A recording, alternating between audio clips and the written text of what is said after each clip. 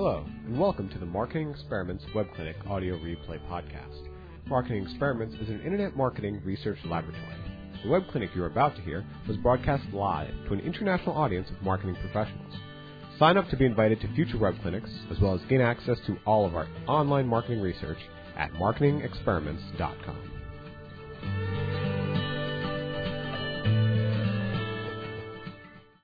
All right, thank you very much, Luke.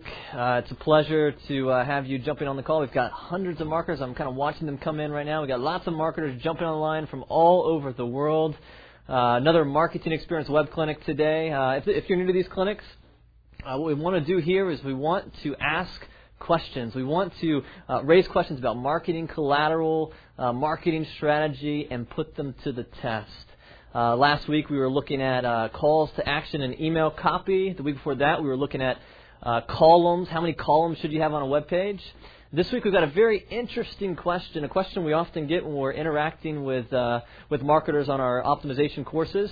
A really focused question. It's not a broad question. It's a real specific question.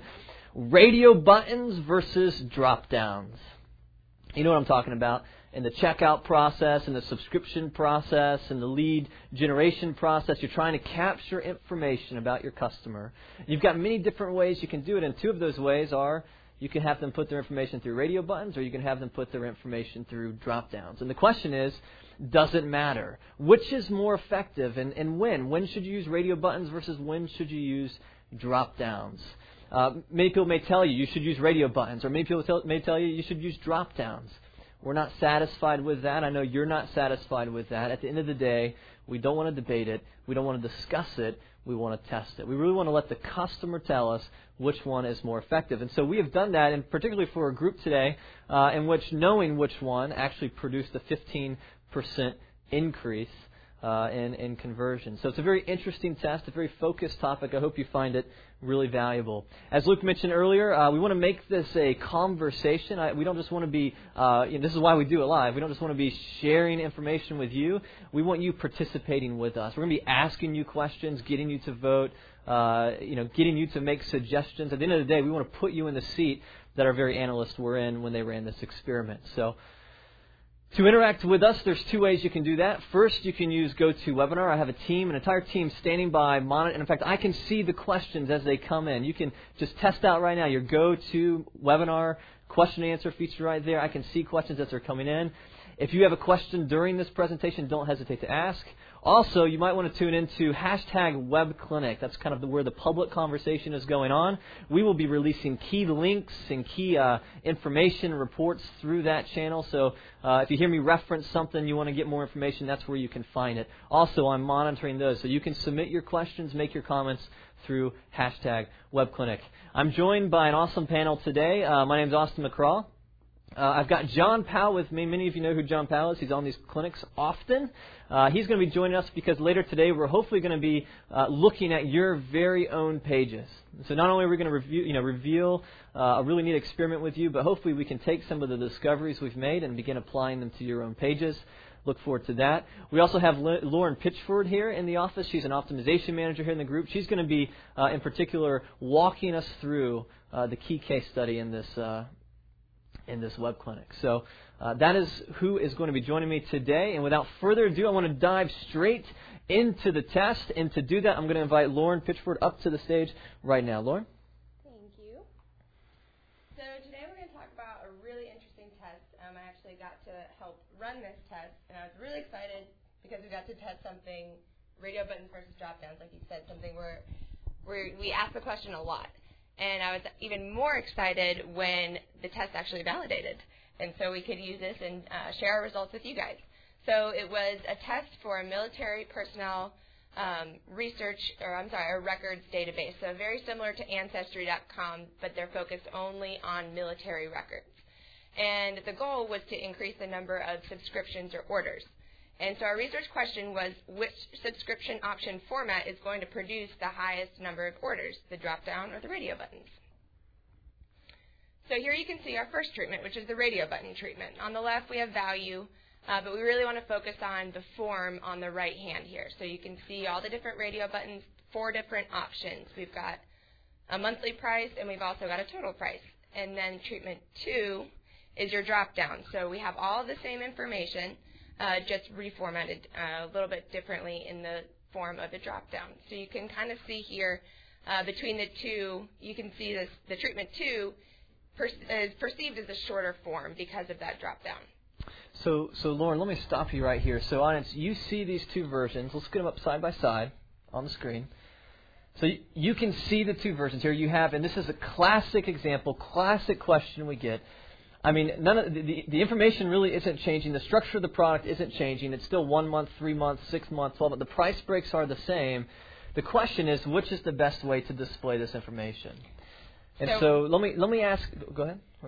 I was going to give them the answer. Oh, no, don't give them the answer quite yet. I want to actually test their marketing intuition. So, audience, you know how this works, okay? Tell me, which of these do you think will actually outperform, or which of these do you think will produce a greater response? The radio buttons or the drop downs? I see your answers coming in. I see radio buttons. Radio buttons, drop down. No idea. Thanks for your honesty. I see a good split here. Radio, yeah. Drop down, radio. I like 1, but 2 is probably greater response. Thanks, Penny, for that. Drop down radio. So you guys, it looks like we're not seeing a major swing one way or the other. It looks like there's a decent split between the audience, between radio and drop down. Let me just say, this is a common, I mean, if you were to put us all into a marketing room and discussing, do we do radio buttons, do we do drop downs, we would be split, we'd be torn. So at the end of the day, we want to test. And so, Lauren, we tested this, and what were the results? So now I get to tell them? Tell them the results. It was a 15% increase for treatment 1, the radio buttons.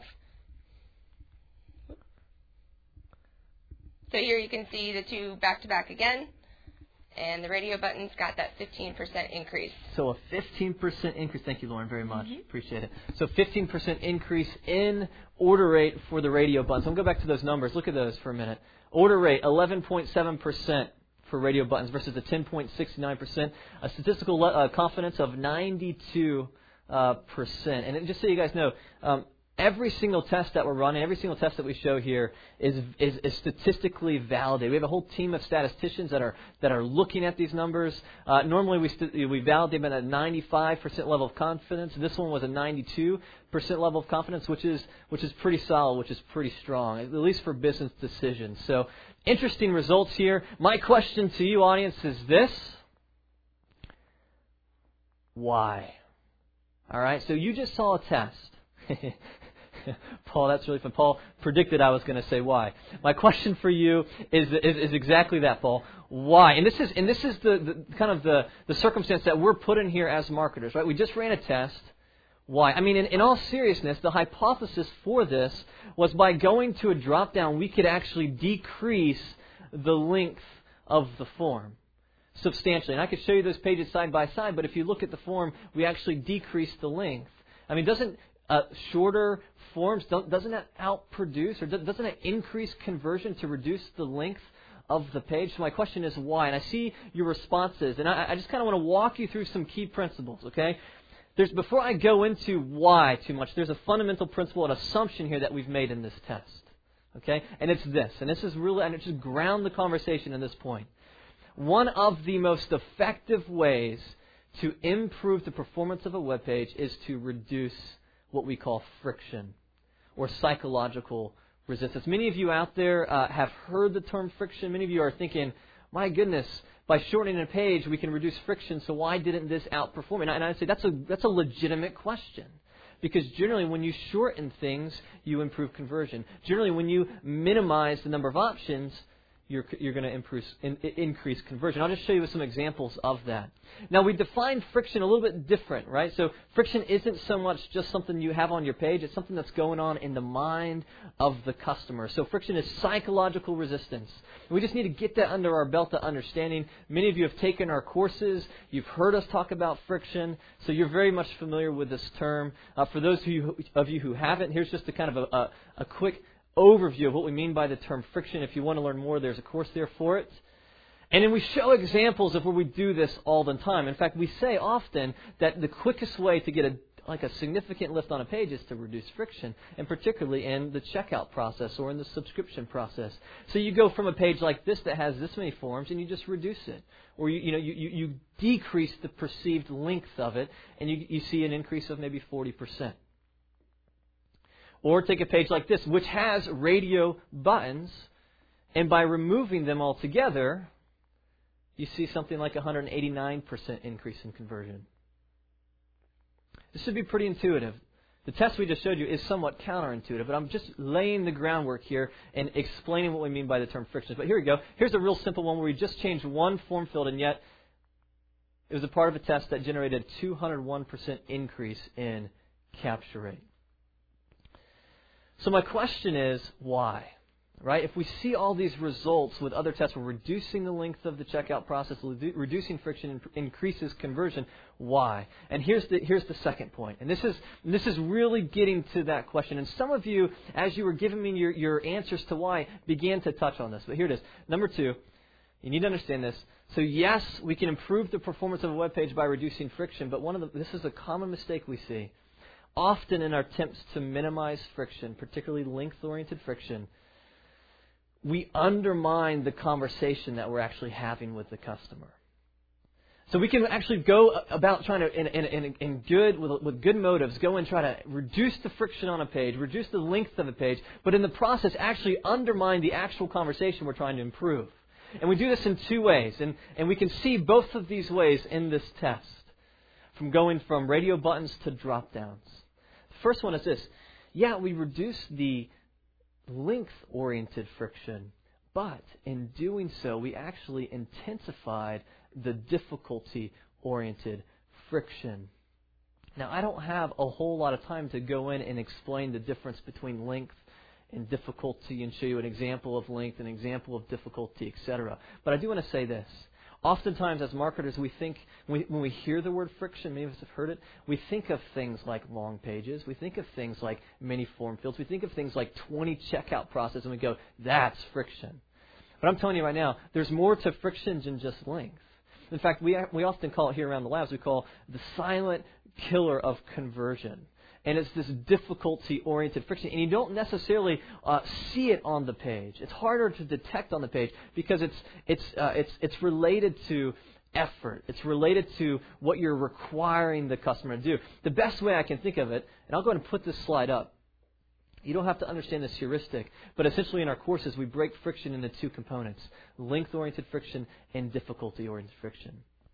And you can see examples of difficulty-oriented friction on the right-hand side here. Things like the eye path of the page, the number of options, even something as like design of a button can actually hurt or make things more difficult. The organization of the page. Video oftentimes is loaded with difficulty-oriented friction that putting on the page can actually reduce conversion. It might reduce the length of the page, but it actually can increase the difficulty of the page. The best way to think about it for me, the way I've kind of described it as I've gone around and taught different places, has been kind of helpful, is think about it in terms of running. All right? We're making a category difference between 2 different types of resistance. And so, for instance, length, let's say if I'm running a 100-yard dash and I increase the length-oriented friction of that, I take the 100-yard dash and I make it 200 yards. That's how I increase the length there in terms of friction. Now, difficulty, how would I increase difficulty in that example? Not so much by increasing the length, but actually maybe putting obstacles on the track, giving hurdles to have to jump over. And so one of the dangers that we do is even as we reduce the length, we might actually be unknowingly putting some hurdles in the process. Let me show you an example of how this happened in this test. So here we are. By moving, so you have the radio buttons and you have the drop-downs. Now, what hurdle did we introduce by shrinking the page, reducing? I mean, you can see the difference in the length. Well, here's the hurdle. You actually now, you can't see all the options at once. You actually now have to click the drop-down, scan the options, and honestly, they're smaller text. They're harder to read. You're having to squint and click, and that, believe it or not, is a hurdle that can actually impact conversion drastically. It's a huge piece. So as we're reducing friction, it's not just shorter is better, or even things like move the call to action to the top of the page, or simplify is always better. No, because sometimes in our process to actually reduce things, we can actually make things more complex, making the customer go through more hoops. Let me show you another example. This is a classic example. So here we have a shopping cart. I just want this to sink in, okay? Because we make this mistake often. Here we have a shopping cart, and you see 3 pages. Typical shopping cart. Page 1, they've got to fill out this information about their delivery address. Page 2, they've got to confirm their order. And in page 3, you have the ability to create a password and login information. You have all these 3 pages. They're all broken up into separate steps. And so what's common today is now we actually take these and we build them into a single page that has more of an accordion, blow-up, expanding kind of nature. So that's what we did here. We tested this. There it is. So instead of sending them to 3 different pages, we actually now having them stay on 1 page, and as they go, they're expanding and filling out information with this page. Familiar with this technique? You see it on pages all the time. We might assume by reducing the length of the process, we'll actually increase conversion. However, in this case, because we actually increased the difficulty of the process, we actually saw a 29% decrease in the conversion rate. We have a whole clinic on this topic that we can tell you. We broke this test even further, but here's the point. Again, we're reducing length, but in the process, we have added complexity for the customer. Here's another one. Let me show you this. This one's a really good example. So here's the hypothesis. Here's the control. Here's the treatment. This is a nonprofit organization trying to raise donations for Alzheimer's research. And so in the original page, they actually make suggestions for the donation. And here's the thing. We're going to actually try to reduce friction by removing that and just make it straight to chase. You just put in the donation amount that you want. But let me just tell you what we've done by doing that. By reducing friction, we actually saw a decrease in revenue of 60%. And here's why. And I know intuitively you guys are thinking about this, all right? Because by making suggestions, we are making it easier for the customer. We are giving them a framework through which to think. And by removing those, now the customer is having to do more thinking. They're having to figure out, okay, what's the right amount to give? So we've actually increased the difficulty there. That's why making suggestions actually makes the process easier. Even though it's longer, it's more information they have to sift through. Here's what I would encourage you to do. Okay, in terms of trying to, I was just in, I believe it was Las Vegas at the Email Summit, teaching landing page optimization. We were talking about friction, and one of the things that I told the audience to do, and I think this is one of the most effective ways to detect difficulty. See, we can see length on the page. It's easy to see length, but it's harder to see difficulty. So what I would encourage you to do, for you marketers on the line who have checkout processes, I would encourage you just to experience them. Many of the marketers on this phone call, just from dealing with marketers around the world, many of you have checkout processes that you've never actually gone through yourself. So I'd encourage you to put yourself in the shoes of the customer. In some sense, become the customer. It's too hard. We're trying to figure out what the customer is thinking. I would just say, just put yourself in their shoes and become them. Walk through the process that they have to go through. And I'll tell you right now, you will find things that are difficult. You will be able to identify the things that cause effort. Oftentimes you'll find glitches that you had no idea even existed. And so I would just say go to your checkout processes, and so if you're considering trying to reduce the length of a checkout process or a subscription process or a lead generation process, before you do that, experience it. Put yourself in the shoes of the customer, because by doing so, we might actually undermine the very thing we're trying to accomplish, which is a nice, smooth, sequenced conversation for the customer. So here's the second point. So the first one we talked about, why did radio buttons in this situation outperform the drop-down? Well, first it's because we had unknowingly intensified the difficulty-oriented friction. But here's the more nuanced thing, and I think this may be a little bit deeper and a little bit harder to grasp, but I think this is potentially even more potent for it's a greater risk, and I think if you can begin to understand this, it will, I think, revolutionize the way you even look at your web pages. So we accidentally eliminated necessary value force in the process. And so let me just say this. All marketing can be broken up into this fulcrum. Okay, what do we mean by value force? Well, at the end of the day, as your customer is going through this checkout process, as our customer was trying to decide if they're going to subscribe to this military records database, they're weighing out the cost versus the value. Now, you inherently have cost. You can't totally get rid of cost because you're having a conversation and you're asking the customer for something. So your job as the marketer is to make sure that you have enough value, tipping the fulcrum. And I think I may be doing it backwards to what's on the screen. Yeah, there we go.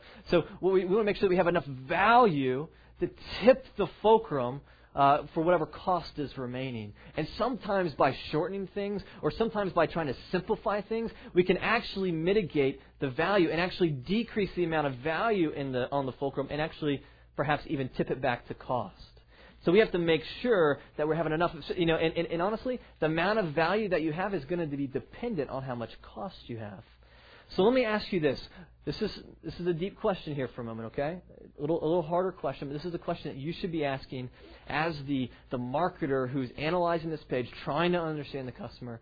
How might treatment 2 be undermining the value in treatment 1? Look at that for a moment. I'm going to give you a moment to respond. Look at them together. It's not a major change, but if you look at that, in what way might we be undermining the value? In what way does treatment 2 undermine the value? Cost has equal weight to time in 2. You can see all the options in treatment 1 and compare without clicking around. It gets more into difficulty. Per month cost doesn't stand out. Well done, Amy. I mean, that's one of the things that we noticed here. And even in an attempt to reduce things, we have caused some de-emphasization. So let me go a little deeper here. So look at this page. Which price format do you see first in treatment 1? Let me ask you this. Looking at this, which price format do you see first in treatment 1? The per month price or the total price? Yeah, there you go. Per month, per month, per month, per month. I think everyone is saying per month. I get 1B. Daniel, the oddball there, is saying the total cost he saw first. Maybe, Daniel is used to looking at the smaller print, the de-emphasized copy. But in this case, if you look at it right there, what is emphasized, what you see, the price you see the most, and here we're emphasizing it with size and even in some sense color, and when we make it more bold. So we're emphasizing the per month cost. Now look at this one. Look at this page. Look at the drop down. Which price format do you see first in this one? I'm giving you a chance to vote. Look at it. The total. That's right. Total. Daniel put C. Thank you, Daniel. C. Okay, so most of you are saying yes, the total. If you look at it, and here's why. Because it's point first. And honestly, this is just straight text. There's no bolding. Even if we perhaps tried to bold the copy of the copy or the price of the per month, that might have drawn more attention to it, but we didn't. This is all just straight text. And because you hit them first with the total, that's what they're going to see first. And so by doing that, see, a lot of the value in this is wrapped around the per month price. The discount you're getting through subscribing 3 months, 6 months, 12 months. And by the fact that we accidentally underemphasize that, we accidentally kind of move that point second in the conversion process, we've actually unknowingly undermined the value. Now let me show you some kind of clearer, easier to see this examples, more common examples. This is a great test. I love this test. And I want to show you, so this is with a group that it's an addiction and mental health rehabilitation facility. And at the end of the day, they're trying to get people to submit their information as leads, as potentials for attending or sending their family members to these facilities. And here's a page.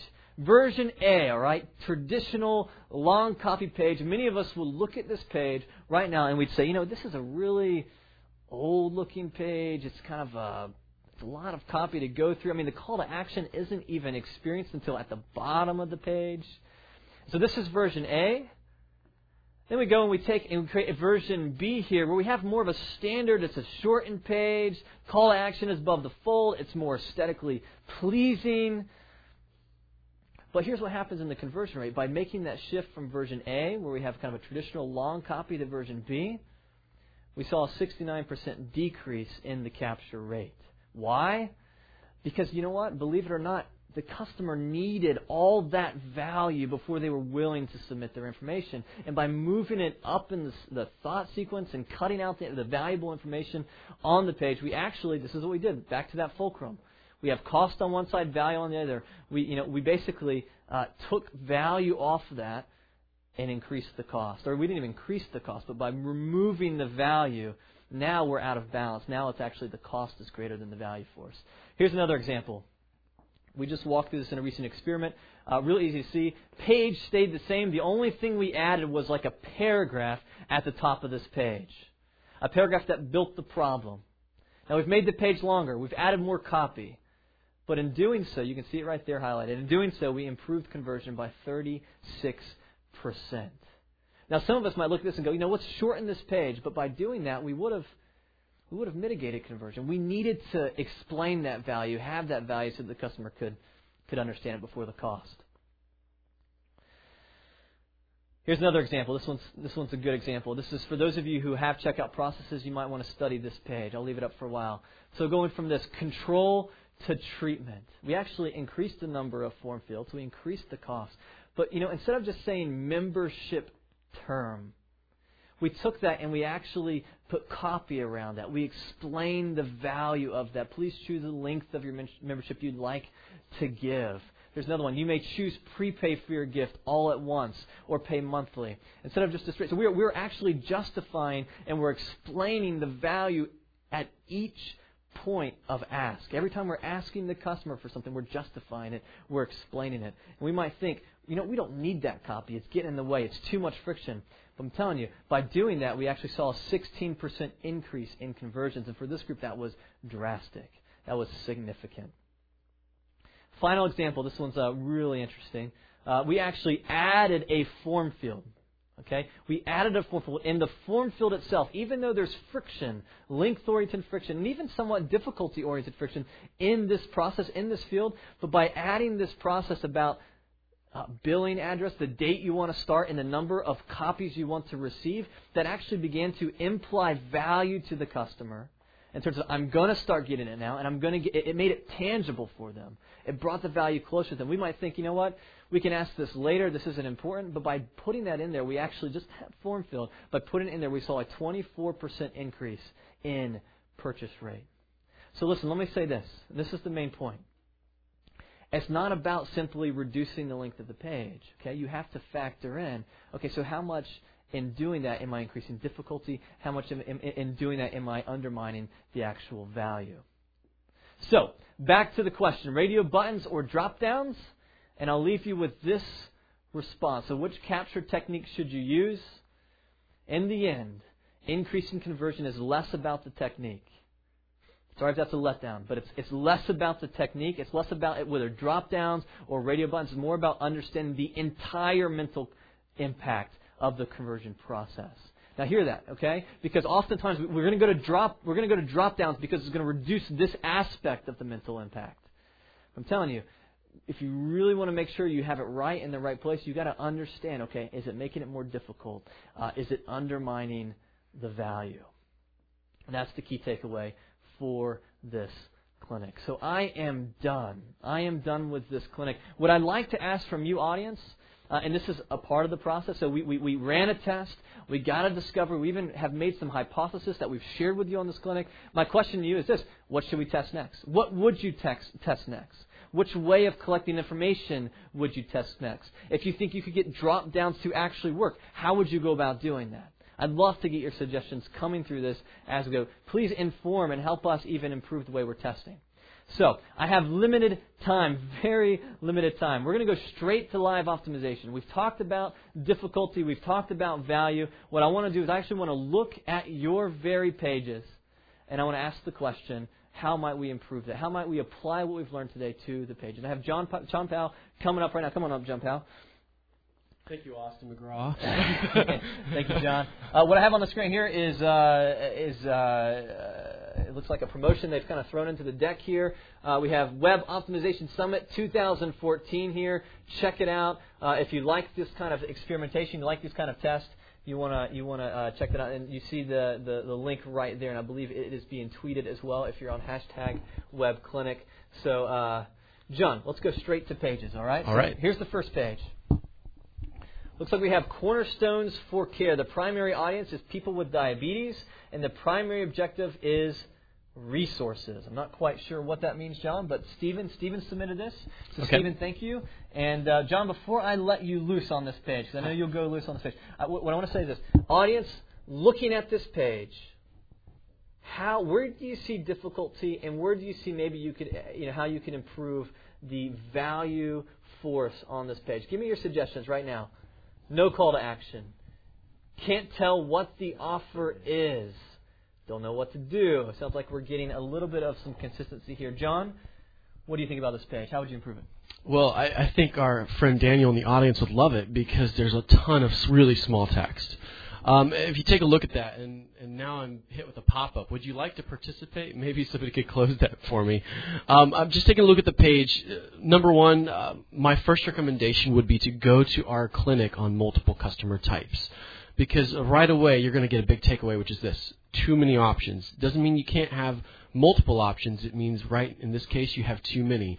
And because the text is so small, it's very difficult to distinguish. So your biggest problem here is friction. It's, where am I at? What can I do here? And why should I do it? And because they're squinting, because they're looking at it, now I'm going to the navigation. The navigation doesn't really direct me. So, Austin, that's really my biggest recommendation, is consolidate those options, make the text readable, give them subheadlines, and then even your headline.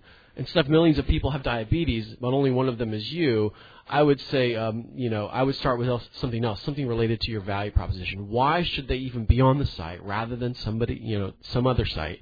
And then give them 2 or 3 options, consolidate those options, and then something that really is appealing for each of those particular categories.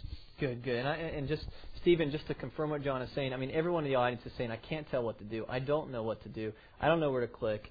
Not intuitive. So this page is suffering from some major confusion. So just bringing some clarity around the value, what you can do on this page would. And John, you outlined the 2 questions: where am I? What can I do here? And then why should I do it? Right. You've just got everything in this one.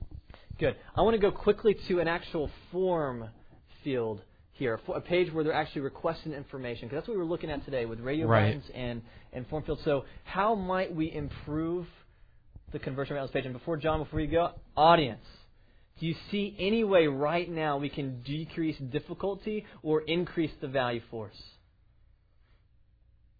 I'm giving you time to kind of submit. Get rid of the drop down. Good. What would you do with that? Would you make it radio buttons? Use radio buttons instead of drop downs. How interesting. But honestly, guys, what I want to be careful here is don't just walk away with a rule. The answer is why. Why would we use radio buttons? Is radio buttons the appropriate thing to use here? All right, John, I see some other things about the button copy. I see emphasis around the free quote. But, John, we're running low on time, so tell me, how would you improve this page quickly? This is Noah.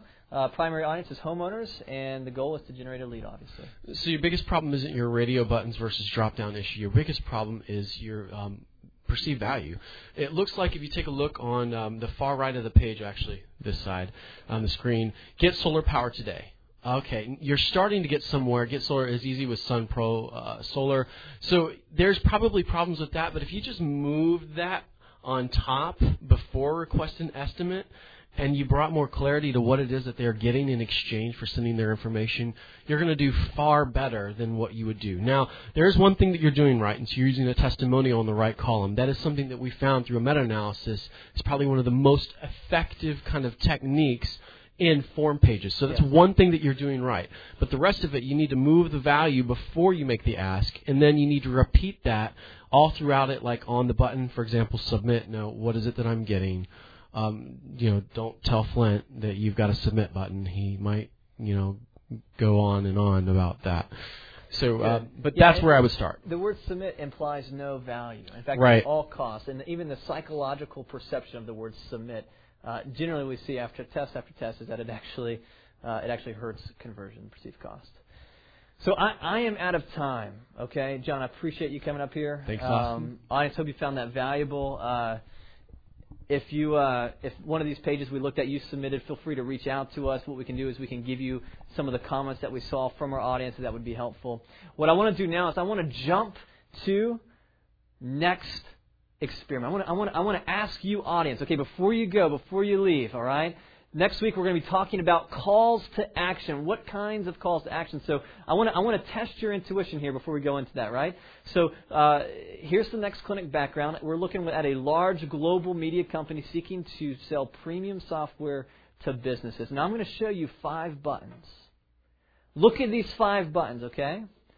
The design is the same. Everything's the same except the wording has changed. The first button says Start Free Trial. The second button says Try Now. The third one says Start Here, and so on. You can read them. I'm not going to read them all to you. And let me ask you this, audience. Which of these do you think will actually produce more clicks? I'm telling you, one will, one does. Okay, I see a lot of responses coming in. B, B, A, E, E, E. Start Free Trial, Start Free Trial, Start Here. Treatment A or E, Treatment C. My goodness, I don't see any consistent response. I see a lot of discussion. I see a lot of debate. So, audience, do you want to know the results? The results are, well, you're going to have to tune in 2 weeks to learn those results. We will be showing that test, that call to action test, with many other calls to action tests. And we'll be asking the question, what makes a call to action effective? Okay, so tune in for that. You have the link here. You can actually log on right now. You don't want to miss that clinic. It's going to be really fun. We're going to have a good time. I believe we'll probably look at we'll be doing a meta-analysis of our research to really pull the key things, the key discoveries we've made in the past decade about calls to action. And with that, guys, I am done. I want to thank you for your time. I really appreciate it. If you found this time valuable, we make these free of charge. If you found it valuable, I just encourage you to tell a friend. Also, if you're looking at trying to run experiments on your own pages, or you have an idea that you want to test on your own page, we're always looking for, these experiments that you've seen on the screen today have come from audience members just like you who have partnered with us in a research project to test really cool and innovative things. So if that's something that would be interesting to you, let us know in the post-clinic survey. With that, we're always trying to improve our clinics, so please give us whatever feedback you can to make these more valuable to you. And again, I appreciate your time and look forward to seeing you in 2 weeks. Thank you for listening to this recording of a Marketing Experiments live web clinic. You can sign up to receive invites to future live web clinics, as well as receive access to $10 million worth of internet marketing research at marketingexperiments.com.